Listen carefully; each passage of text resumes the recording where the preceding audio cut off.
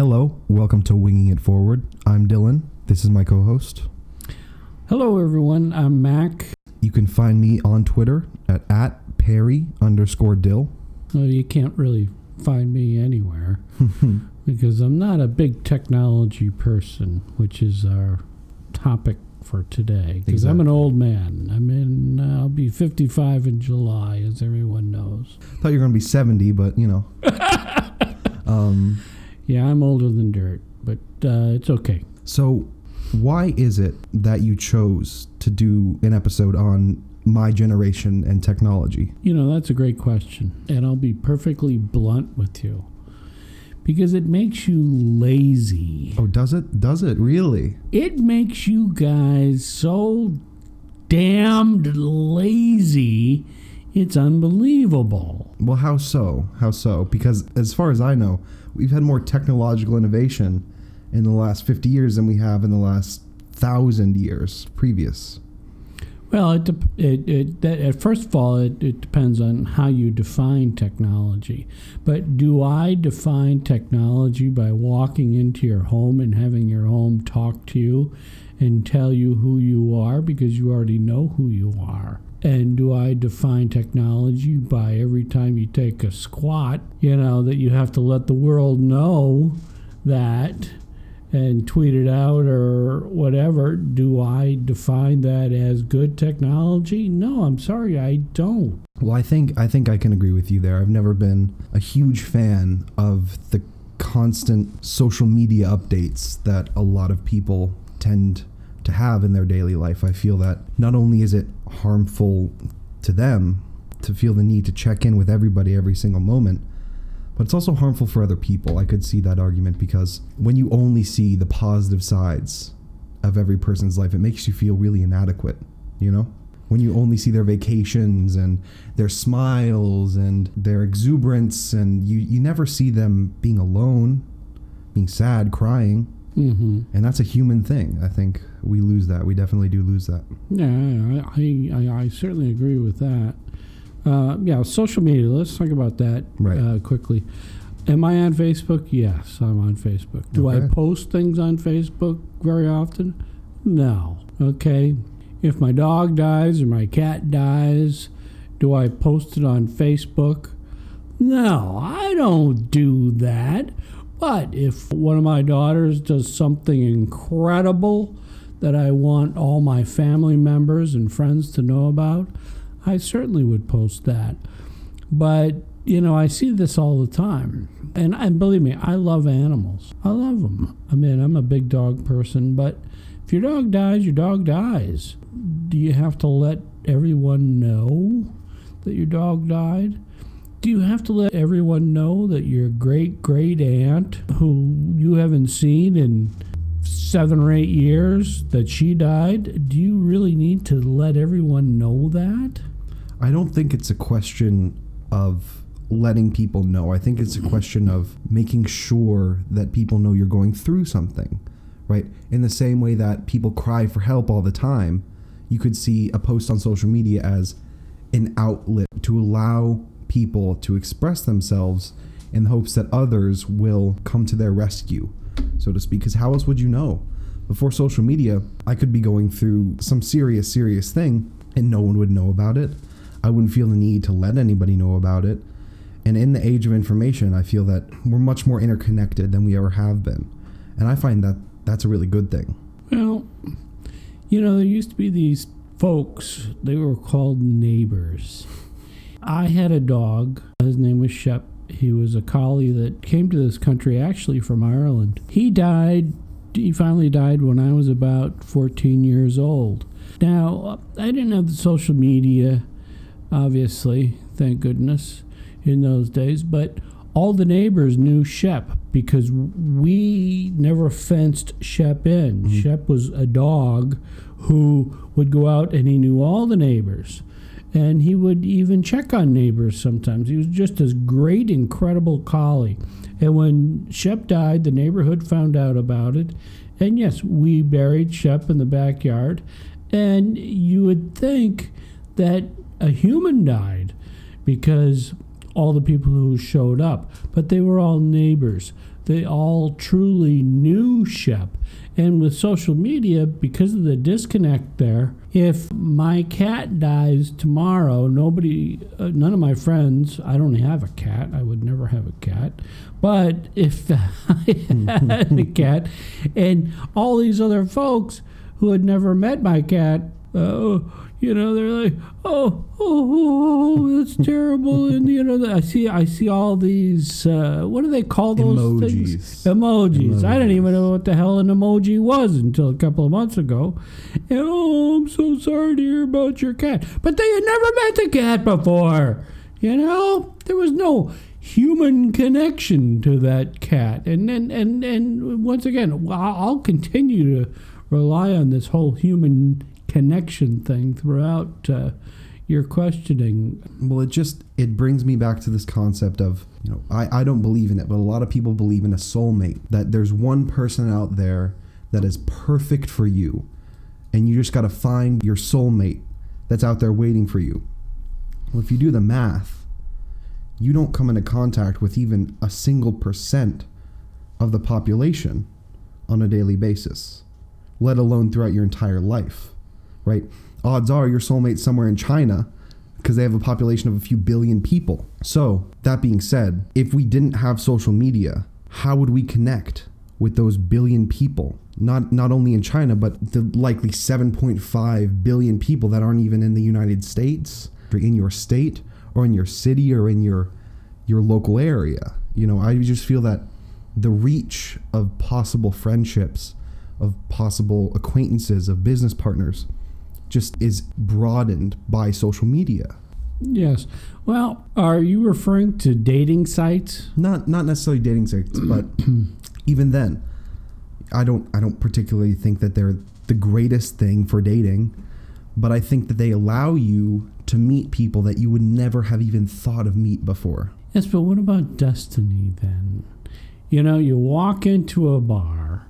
All right, you're 25 years old, 26 years old. You look across a room and you see this woman and you instantly know. And you walk up to her and you say, "Hi, my name is John Doe. I was standing at the bar. I see you over here talking to your friends. I just have to meet you.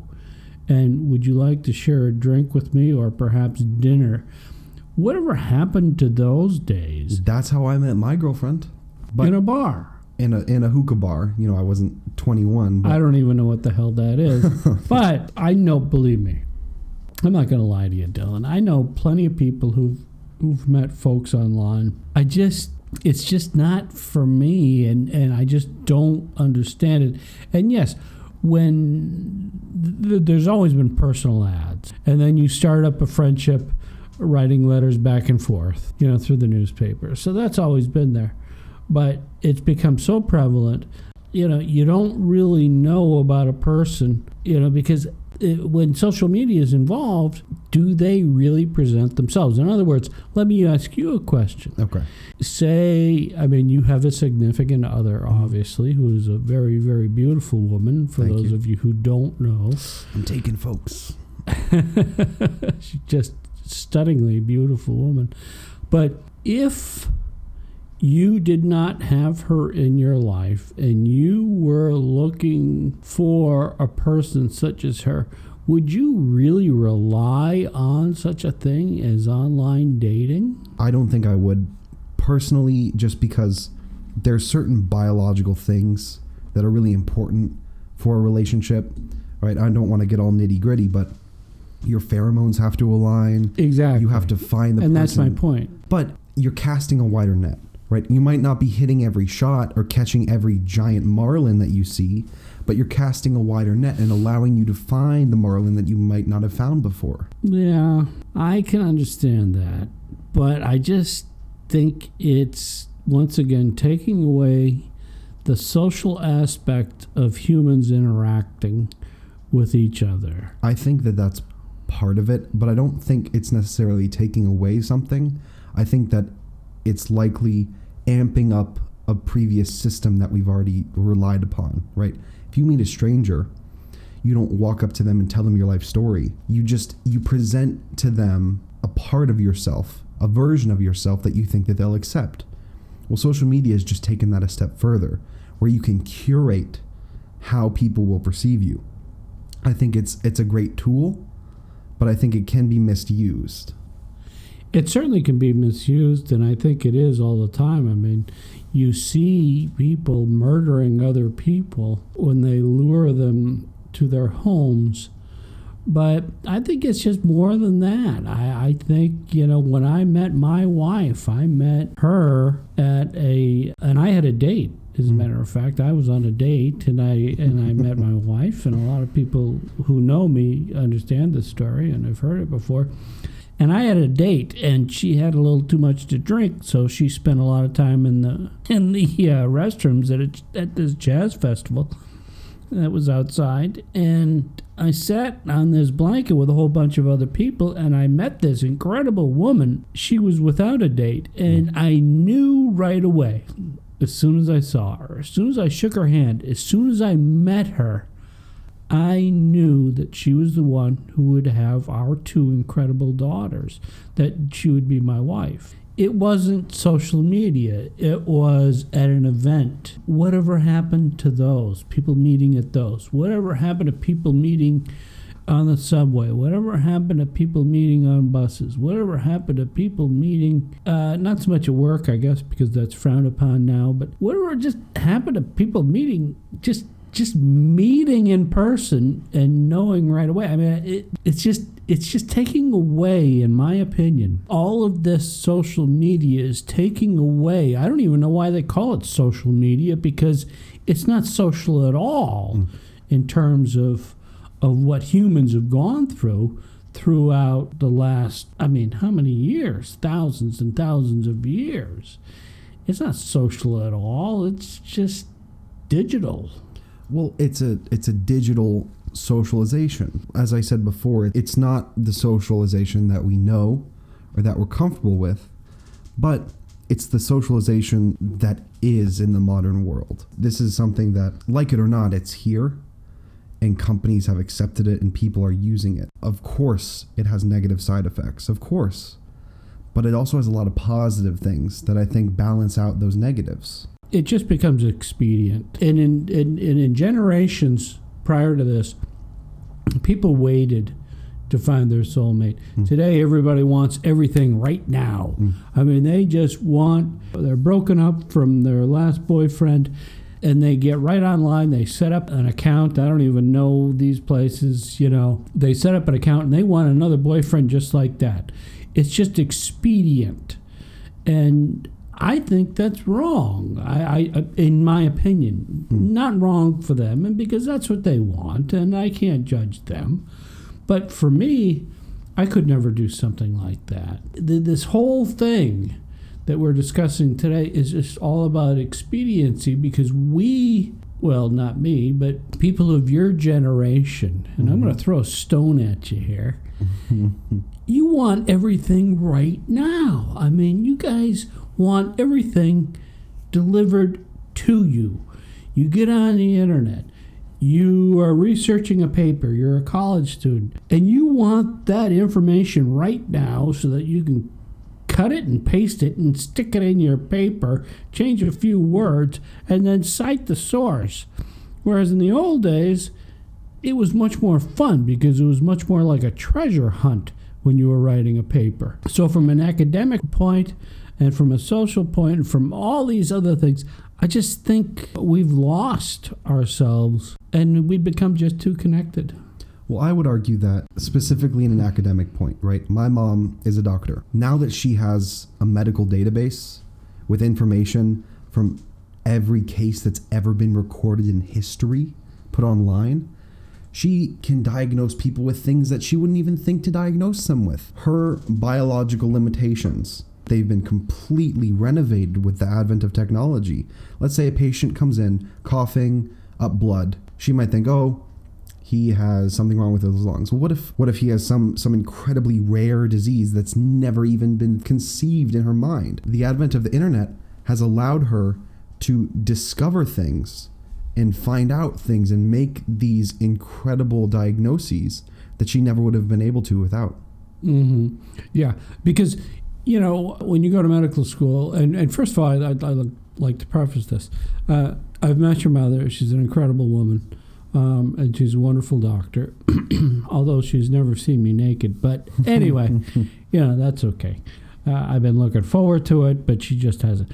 But yes, I do agree that technology used properly, especially when it comes to the medical field, is an incredible opportunity for doctors in small towns, especially in small towns, to be able to diagnose issues that they've never seen before. They were never exposed to it in med school. They were never exposed to it in the residency. And yes, they have that iPad or they have that computer. So yes, when it comes to the medical field, I have no argument against technology and what's going on there, because it does give doctors an opportunity to relearn some things that they hadn't seen for a very long time and recognize things. But the bottom line is that they're able to save lives, and that's what it's all about. I think that with a lot of technology, I will admit there are bad things that come with it. I'm a college student. I don't do it, wink, wink, but it's much easier to plagiarize than it ever has been in the history of school. Yeah. You can pay somebody in God knows where to write your paper for you. Mm-hmm. That was just not unthinkable, but it was not nearly as effective as it is today. It's typed. They can't match your handwriting to it. So there are some definite downfalls. However, we also have this incredible thing called Google that you can learn whatever you want from. You can go and watch lectures from MIT on YouTube. It's not even necessary to have to go through years of schooling and incur student debt and try and figure out what it is you want to do. You can do all that in an afternoon, if you're really motivated. Yes, I'm being hyperbolic, of course, but yeah, I've seen those lectures from MIT, from Harvard, from Princeton, from Yale. All the Ivy League schools do that, and I think that's great for someone's own self-edification. However, they don't get a degree from that. Now, they can get online and go and get a 4-year degree in 18 or 19 months, only because these universities have sold out and used this technology in order to boost themselves up. There are some major universities out there using this technology saying, hey, come here, get a degree in computer science. You can do it all online. But to be perfectly honest, as you know, I do teach online courses. Right. So I'm being a bit hypocritical here, but it does pay the bills. But I come from the generation where you went into a classroom, you sat down, the professor came up there smoking a pipe or smoking cigarettes, one after the other. You filled up 5 or 6 pages of notes, and you had that experience, that real college experience. Because afterwards, if you wanted to meet with that professor in his or her office, you could do so. Or you could meet them at the local or at the campus RAD, which I did many times as an undergraduate. And even as a graduate student, I got to know my professors very well from a social basis. And there wasn't any Facebook in those days. We didn't have online this or online that. But we got to know each other socially, and it all began with a handshake. And that is one thing that you can't do, because we're going to talk about business, I guess, in a minute. There just isn't that human interaction again, and I keep going back to that. Well, before we jump to business, I actually was reading this thing about, it's a program called Digital Aristotle. I didn't know you could read. It's been a struggle. I've been teaching myself for the past few days. There's this program called Digital Aristotle, and it is to the mind of any person as Aristotle was to Plato, that one-on-one connection with a teacher that understands you at the core, right? So this technology follows children up through college and onward possibly, and it finds out their weaknesses, it finds out their learning strengths, it finds out where they excel, it finds out their preferred learning style.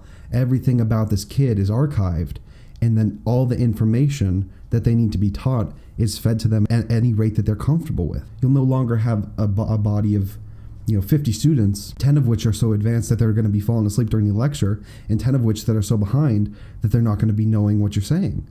That's one of the main problems with, I think, the current education system, is that you have you have 10 or 20 students for every one teacher, where the best possible form of education is a one-to-one basis. It's a person that understands you teaching to you, rather than a person that understands the material teaching at you. Well, first of all, I could go on for days about Aristotle and, of course, Plato and his theory of the forms, which has many holes in it.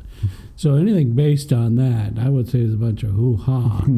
Because what they both wish to do is to put people in categories. And as an undergraduate, for me especially, I never fit in one of those categories. Right. Okay, so the program you're talking about wants to take all this information, and they want to all have these PhDs or whomever look at it and say, okay, you're going to look, you're this learning style, you're this learning style, you're this learning style. Are they tactile? Are they audio? Are they visual learners? And then they place them into these things.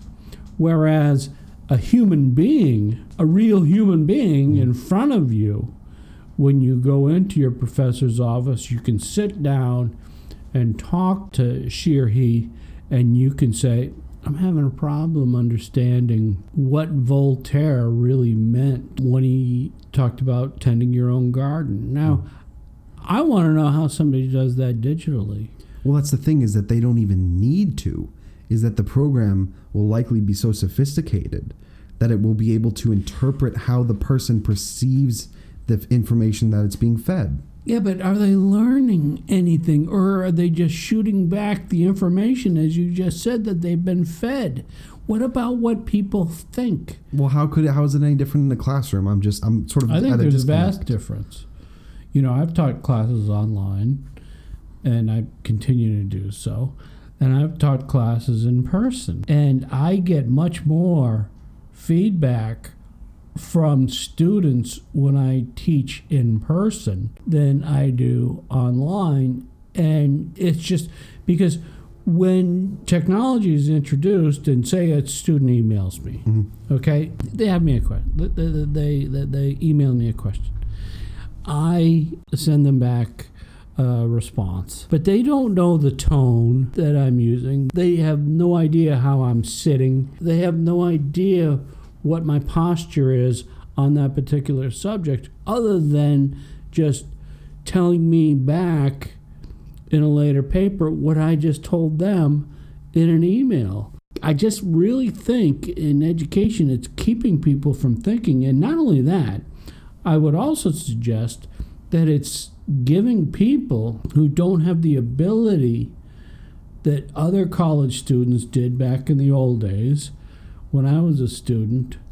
It's giving them the ability to have a college degree when perhaps they shouldn't have one. I mean, there are plenty of people out there who just, because of the digital age, are getting college degrees, and it's all online, and it's become almost vocational. Right, a rite of passage rather than something earned for a reason. Exactly. I mean, when I was an undergraduate, I went to college. I had no idea what I wanted to do when I got out of college. I didn't even conceive of getting a job after college.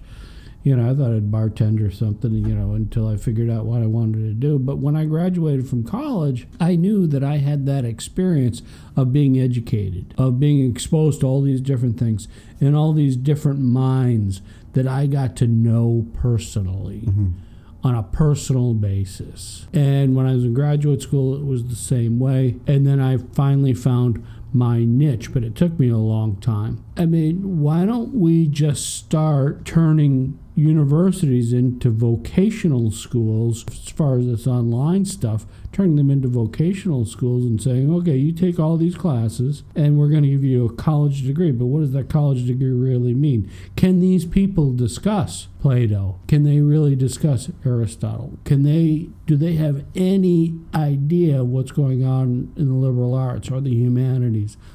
Do they have any idea about American history? Because I see these types of students all the time who are getting CEUs, continuing education units, because they need to have them, because they haven't been exposed to the things that I teach online. And it bothers me that the system has become so focused on money, the educational system has become so focused on money, not just at the university level, but at the high school level as well. We see this all the time. Well, as you said, somebody who doesn't have the background that they need or the information that they need to succeed in academia. Somebody that's just going through the motions and doing it because they think it's the right thing to do, not because they want to. This technology, sort of almost a personal tutor that follows you throughout your entire life, from the first day of pre-K or kindergarten to the day that you retire, I think that would probably know you better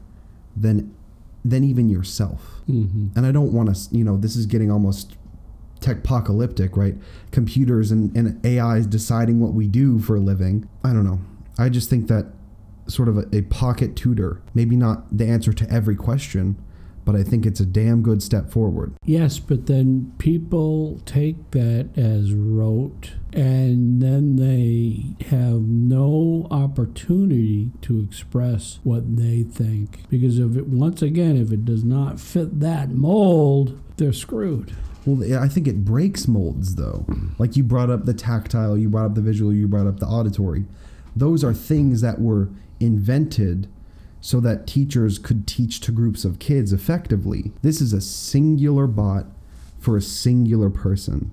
So rather than placing you in a group, it takes you out of these groups and teaches to your strengths and to your weaknesses. Because people have strengths and weaknesses. Rather than exploit those, or rather than identify them and lump them into a category, we can strengthen their weaknesses and we can bolster their strengths. Well, yeah. And then I think that takes a person, a human being, to look at their weaknesses and to say, hey, actually, you have a strength here. You have a strength here. You can't do that online. Well, not yet, but the technology is being advanced forward. But yes, but not as we sit today. That is not there. And I can't tell you how many students I've worked with over the last 400 years. 500. Let's be real here. 500. All right, 500. No scrunching the facts. But I can't tell you how many students I've worked with who I've seen weaknesses with. I've personally worked with, not online. I've personally worked with, and I see their weaknesses, and we end up turning them around into strengths. And it all comes from a personal approach. And it has nothing to do with the internet. It has nothing to do with anything outside of just being a real human being, talking and having discourse, and in some kind, and many times, discord with another human being. Although I will preach technology to the end of the earth, I definitely do agree with you on the fact that human connection is vital. We're social animals, and Are we anymore, though? I would say. Are we social animals anymore? What do you carry around in your pocket all the time? My wallet. What else do you carry around with you all the time? Your phone. Because you got to stay connected all the time. Right. Why? Why do you have to stay connected all the time?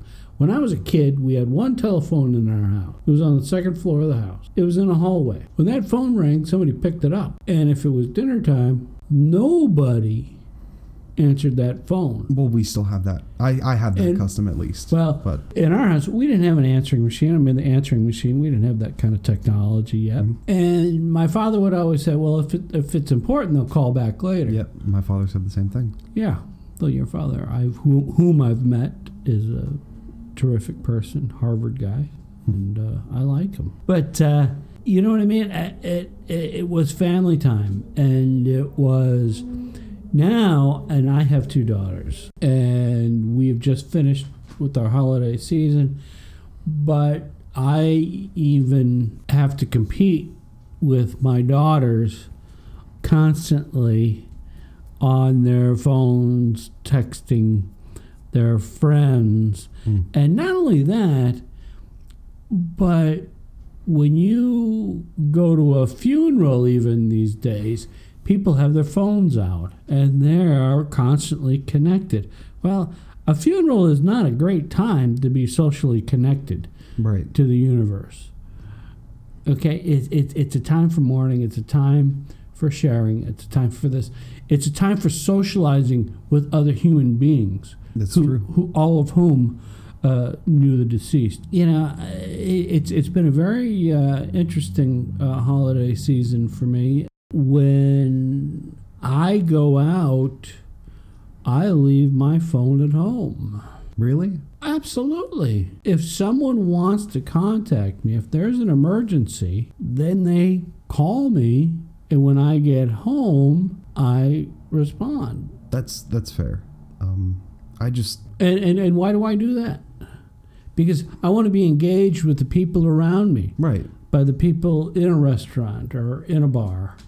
And I don't spend a lot of time in bars anymore, but, you know, I want to be engaged with them. And what I keep finding is that while I'm talking to them and they're talking to me, they're still on their phone, on their devices, and I, of course, have left mine at home. I can empathize with you completely on that.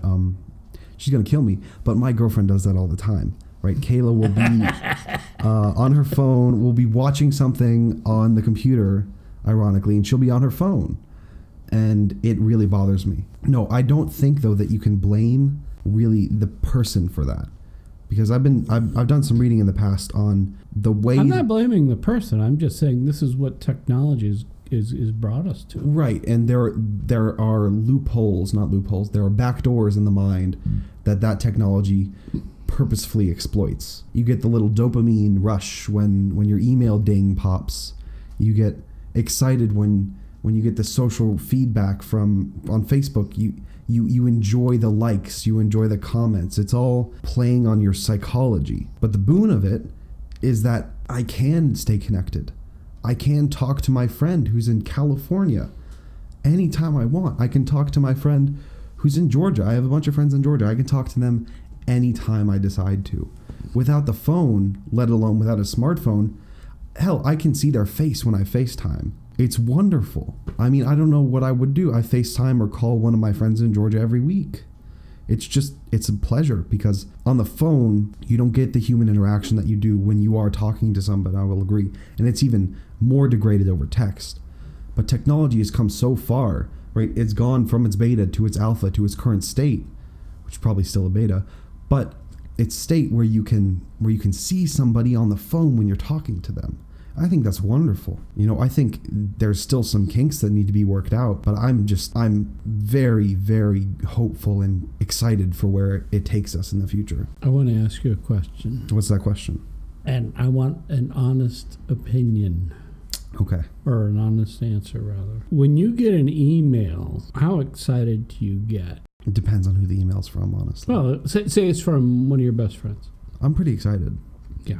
When you check your mailbox, if you get a letter, and people don't really write letters anymore, are you more excited about reading that letter than reading that email? Because I haven't gotten a letter from someone in a long time. Of course. So. You see, I mean, here's somebody writing a letter, and just for those at home, I'm just kind of scratching out here. He's not. I'm writing a letter. All right. Whatever happened to the written word in writing a heartfelt letter and sending it through the post? It takes too long. It takes too long. Yeah. It takes too long, exactly. And that's why what I'm saying is that this generation that has grown up with all this incredible technology wants everything right now. They want an answer now. They don't want to do their due diligence. They don't want to do this. They don't want to do that. They want an answer right now. Instead, when I was an undergraduate and I needed to verify sources. I didn't have an email. We didn't have even computers. We had typewriters, and I would write letters to authors saying, hey, I have a question for you. And then I always started it earlier, and I'd wait for a couple of weeks for a response, and I always got a response back. And it was always such a nice gift, okay? And I waited and waited and waited for those. And then the anticipation was what made it worthwhile. There's a hurricane coming, but let me write you a letter informing you of the hurricane. Now you're changing the subject. No, it's the same idea though. It's that instant gratification. Of course, it has its downfalls, but how do we inform people of impending disasters? How do we inform people of news that they need to hear, if not instantaneously? Yes. Well, technology has a problem with that. First of all, I went through Irma, and we were without power for 7.5 days. We had no internet. We had no telephone service. We had nothing. So we just hunkered down, and especially we didn't have any air conditioning, which drove us crazy. We still made it because we were self-reliant. And I think one of the things about technology is that you need something fixed. You get on the internet and you find somebody to fix it rather than fixing it yourself, which has been a boon to businesses, and especially cottage industries. I mean, instead of going to your own wits and relying on what you've learned, we are raising a generation who don't know how to change a tire because they have to look at YouTube before they can even figure out how to change a tire. And in most cases, they don't do that because they just get on the computer and say, hey, somebody needs to come and, I got a flat. And, oh, yeah, we'll be there. And they get on their smartphone, actually. And then they say, I got a flat tire. I'm out on, highway, whatever. And, oh, okay, yeah, no problem. And that's probably a good thing, but it's also a bad thing because people are losing their ability to take care of themselves. And has technology helped business? I think it has, but I think it's also hurt it. Should we even delve into politics? But I think as individuals, especially for younger individuals, we now, I'm not talking about me, but young people now wish just to look everything up and they want it all right now. Right, but doesn't that provide a sense of humbleness as well? Because before, people just knew things, right? Instead of having to look something up and fact check against what their preconceived notions were. Let me tell you something. My very first car was a 1963 VW Bug. All right, I bought it for $70. $70. That's a good deal. Couldn't find a starter for the thing. All right, and it was barely running. And I ordered over the phone a Chilton's Guide to help me fix my car. And by doing it myself, I learned so much about that car because I did it myself. And not only that, but I had been shown for many, many years how to fix a car by my father. And I think we're just, and that's just one example. I learned how to change brakes. I didn't need technology to do that. I just kind of looked at it before I changed the brakes and said, okay, well, I'm going to try to put them back the same way I just saw them. Sometimes it worked, sometimes it didn't. But when it didn't work, I learned something from it. We are not really learning, I don't think, anymore. We're just spitting back what is on the internet. We are learning, though, because we're absorbing information. You can choose, this is the thing, you can choose to use the internet for not productive purposes. You can choose to spend all day watching YouTube videos that are pointless or on Facebook just constantly refreshing your timeline.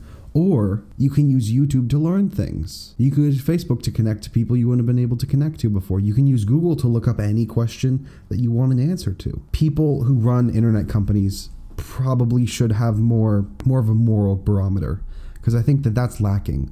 a corporation is amoral. They don't really care about the good of their consumers as long as they're still consuming.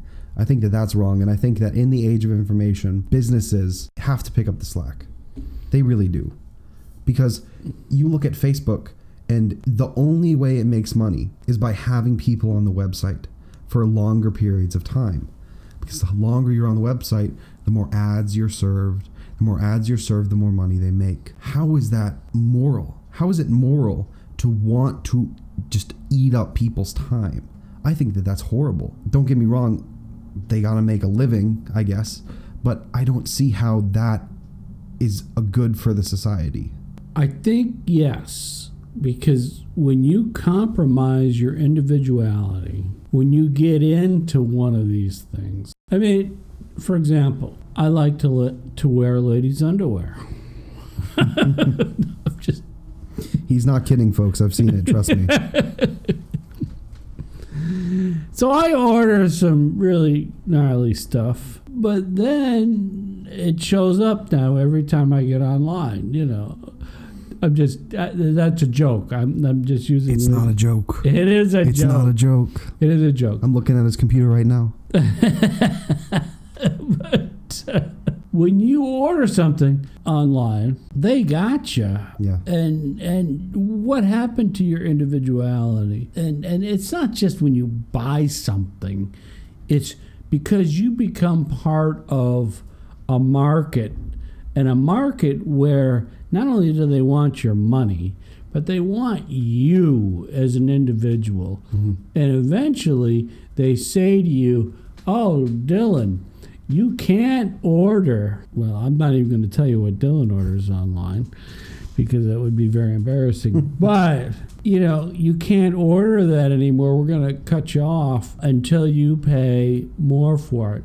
Or what about, and then we have to look at the government and because they're looking at all of this stuff. Mm-hmm. And what about personal freedoms and things of that nature? I think we are compromising ourselves tremendously.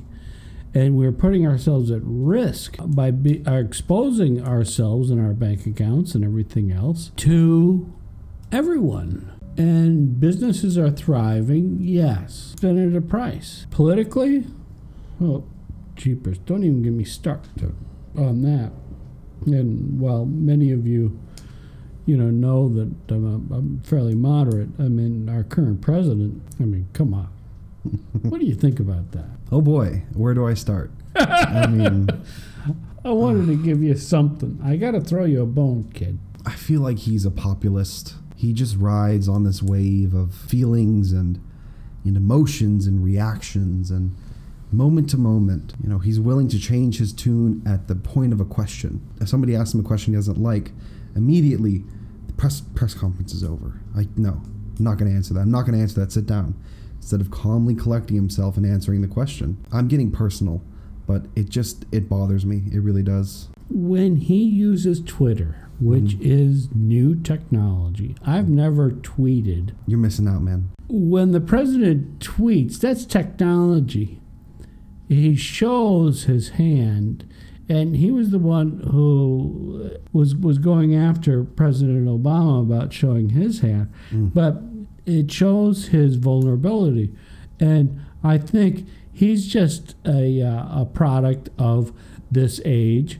And even though he's 100, the president has to be over 100 years old now, almost about fossilized, with that rug that he's got on his head. But he killed many rare animals for that thing. Don't you disrespect it. But people tweet things out all the time. And then they later apologize. The president doesn't do that because he's the president. But let me ask you a question. Mm-hmm. FDR, I think it was every weekend, every Saturday or every Sunday, used to have a fireside chat. He used to get on the radio, and he used to talk to the nation during the Great Depression and throughout World War II. He gave the nation confidence. And yes, the economy is going through the roof. The Dow is at over 25,000 now. But would you rather listen to someone who's presidential on the radio or read it in the newspaper than get these obnoxious tweets, which every time someone comes after this president, he responds with such childish tweets. And again, I am a Republican, and I think many Republicans feel the same way, but it's all because of technology. But I don't think you can necessarily blame Twitter for his outbursts. Had he been on the radio at the time, probably would have been similar. I mean, you've heard the man speak. It's not exactly listening to a graduation speech. It's more like listening to a toddler whine. Yes, but it wouldn't have been that immediate. That's fair. It wouldn't have reached as many people, and it wouldn't have stirred as many pots as it has. The president has more responsibility now than he ever has in the history of time. Mm-hmm. Not only does he have to watch what he does every hour of every day of every week, he has to watch what he says, he has to watch who's around him. In the age of leaks and information and everything that you could even think of getting out, it'll get out. Yeah. I'm just going to sum things up here. Okay. From a social, political, and economic standpoint, from a social standpoint, I think all this technology is not a good thing.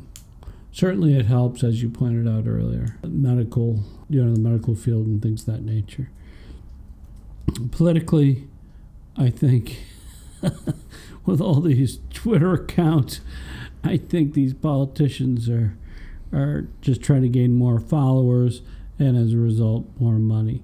From an economic standpoint, I'm on the fence. All in all, I rely on the social aspect, and I think that all of this technology has just driven human beings and neighbors apart from one another, and it's made it so bleak. There was a study done that found that it's a very basic study. They just did some simple questioning, and they surveyed people, and they found that in the past 20 years, people's houses have increased.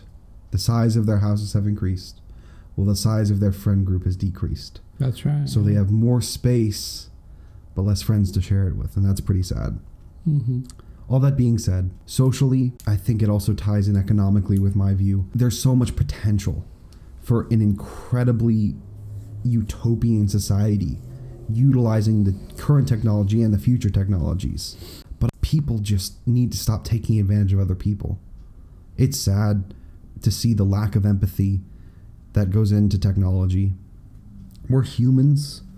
We need to be empathetic to one another. But with a screen in front of you, it's kind of hard. And with money to make, it's even harder. That's really sad. So I think socially, it could be an incredible force, but it's not due to lack of innovation empathetically. Politically, it is put so much power into the hands of politicians. Not only politicians, but into figureheads. People can rise up to infamy or fame through no doing of their own and have a cult of followers around them. They become celebrities. And celebrities have never had more influence in the past than they do now. You got more people watching the Kardashians than you do the political debates. Politically, I think a change is coming. You can see it now with the election of Donald Trump. I don't think that the standard politician is going to make the cut anymore.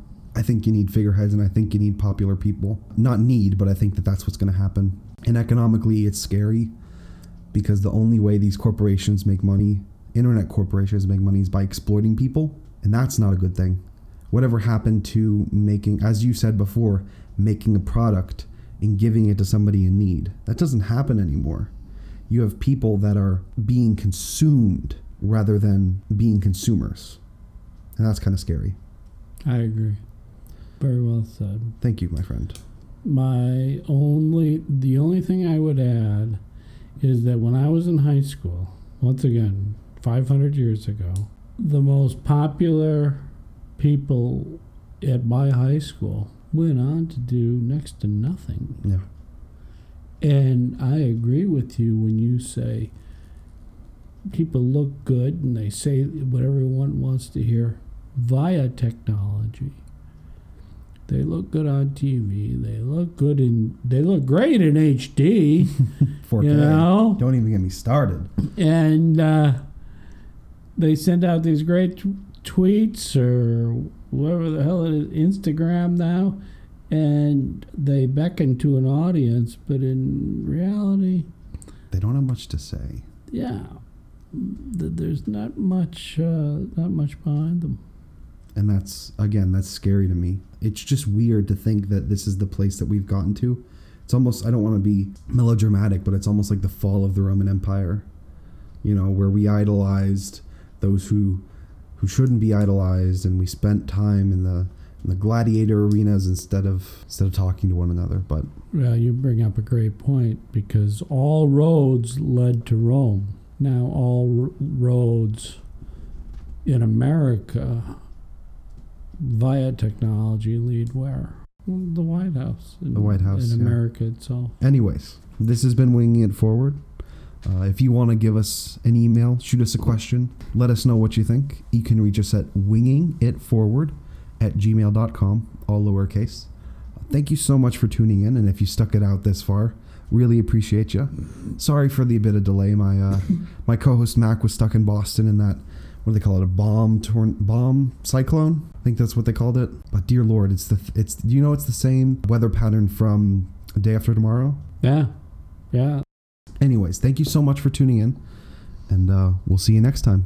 This is Dylan out. Thank you, everyone. I look forward to speaking my mind again soon. See ya. See ya.